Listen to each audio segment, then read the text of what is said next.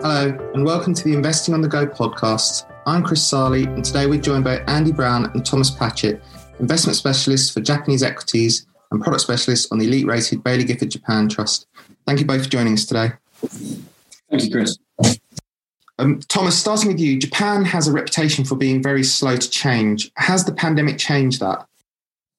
Yeah, sure. I think COVID has definitely helped to accelerate some of those changes, some of the changes that were already underway in Japan, mainly by exposing some of the glaring shortfalls in Japan's digital transformation and some of the operational efficiencies as companies have kind of scrambled to arrange flexible working conditions. However, some of the behavioral traits, so the art of nemawashi or consensus-based decision-making, the sense of obligation and conformity, some of these traits which are usually blamed for impeding some of the radical change that we would otherwise see in Japan, I think they are fairly ingrained within organizational mechanisms, within the corporate DNA, and are culturally anchored to things such as the salaryman cycle or seniority-based pay. And so those types of behavior will definitely take time to change. However, that said, as with every country, within Japan, there are companies that are at the forefront of change, and our approach naturally leans us more towards the more entrepreneurial, innovative, and risk-seeking type of business, those that are willing to actually go against the grain and champion new technologies. And there's a whole host of examples within the portfolio. I think a couple of relevant ones would be companies like Bengo4.com or GMO Internet, both of whom are helping Japan to abandon its addiction to the Hanko stamp through their digitalization or digitalized documentation service. Or companies like SBI Holdings, a company that is pioneering financial disruption. So ultimately, Japan's infamously low and slow rate of adoption in some areas, we believe, offers a ripe opportunity for innovative, nimble companies, and of course, our selective bottom-up approach. There's a few trends that are sort of associated with Japan, one of which is its aging population. But the younger generations are becoming a bit more entrepreneurial. Could you maybe talk about what sort of opportunities this opens up for the region?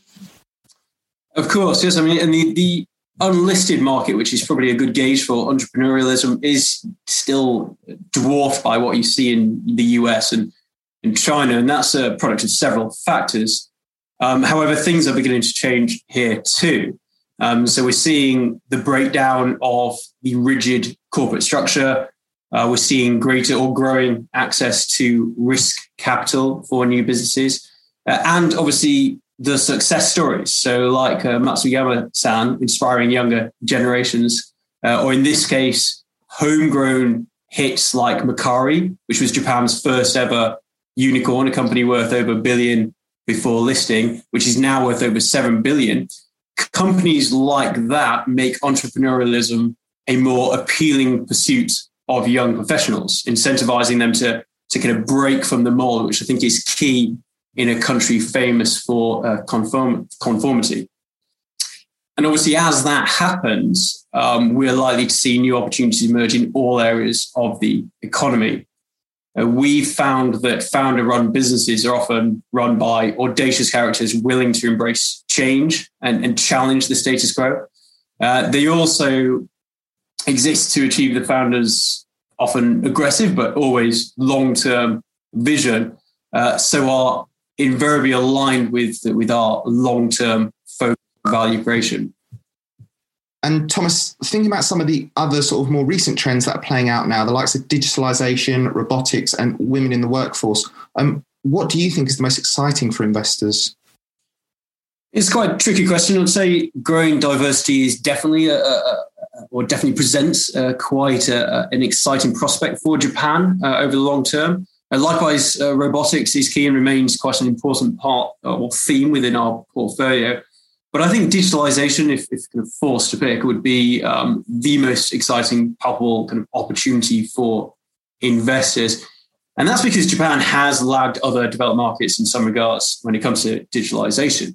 There's a low rate of e-commerce penetration and cashless payments amongst consumers, for example, or the use of incredibly inefficient processes and practices by Japanese corporates. These things provide a lot of low-hanging fruit. And many domestic companies that we invest in or that we are beginning to look at are starting to capitalize on this huge opportunity. And so as a result, this umbrella term of digital disruption is playing out in so many different fields where online operators are using the scale and pricing power of the internet to upset and undercut some of the more traditional incumbents that exist. And again, a number of examples within the portfolio, such as GA Technologies within the real estate industry, or SBI, as I previously mentioned, within the finance sector, or Raxel in printing, logistics, and advertising. So the list goes on. But given the exciting and huge run rate that this opportunity presents, I think it's probably going to account for a much larger portion of the portfolio in the years to come. So Andy, just turning to you here, the stock market recently hit a 3-decade high.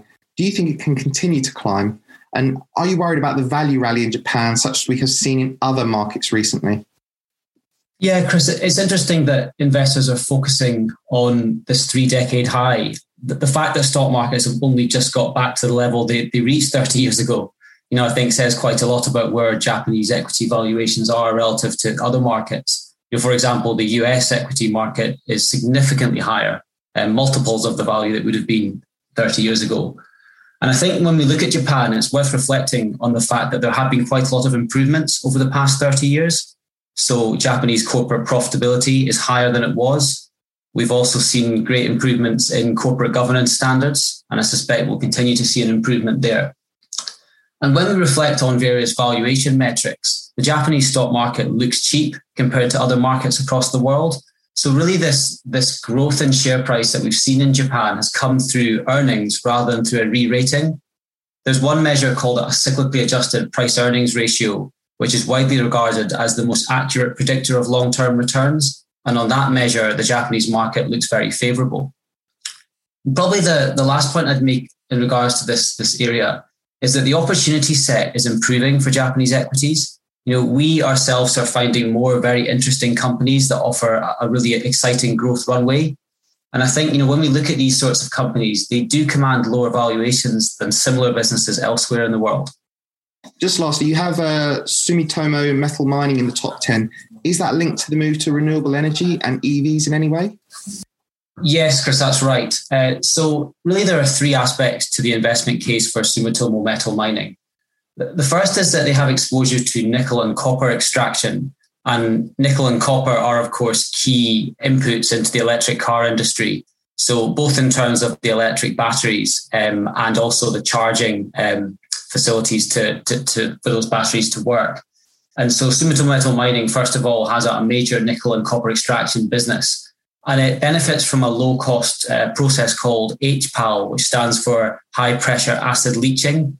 And this means that they can extract these two materials at a lower cost and with lower CO2 emissions than most of their competitors. So that's the first aspect of the case. The second is that they have a materials business. And this is where they make a component called lithium nickel oxide. And this feeds into the cathodes of electric batteries. And major customers for this business are Tesla and Toyota.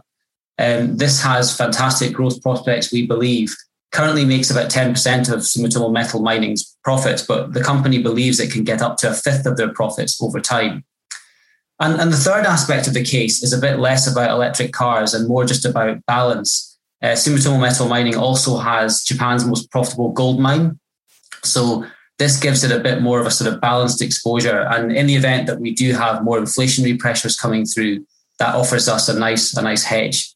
So we believe all in all, it's an attractive investment for us. That's great. Thank you both for joining us today. You're welcome. Thank you.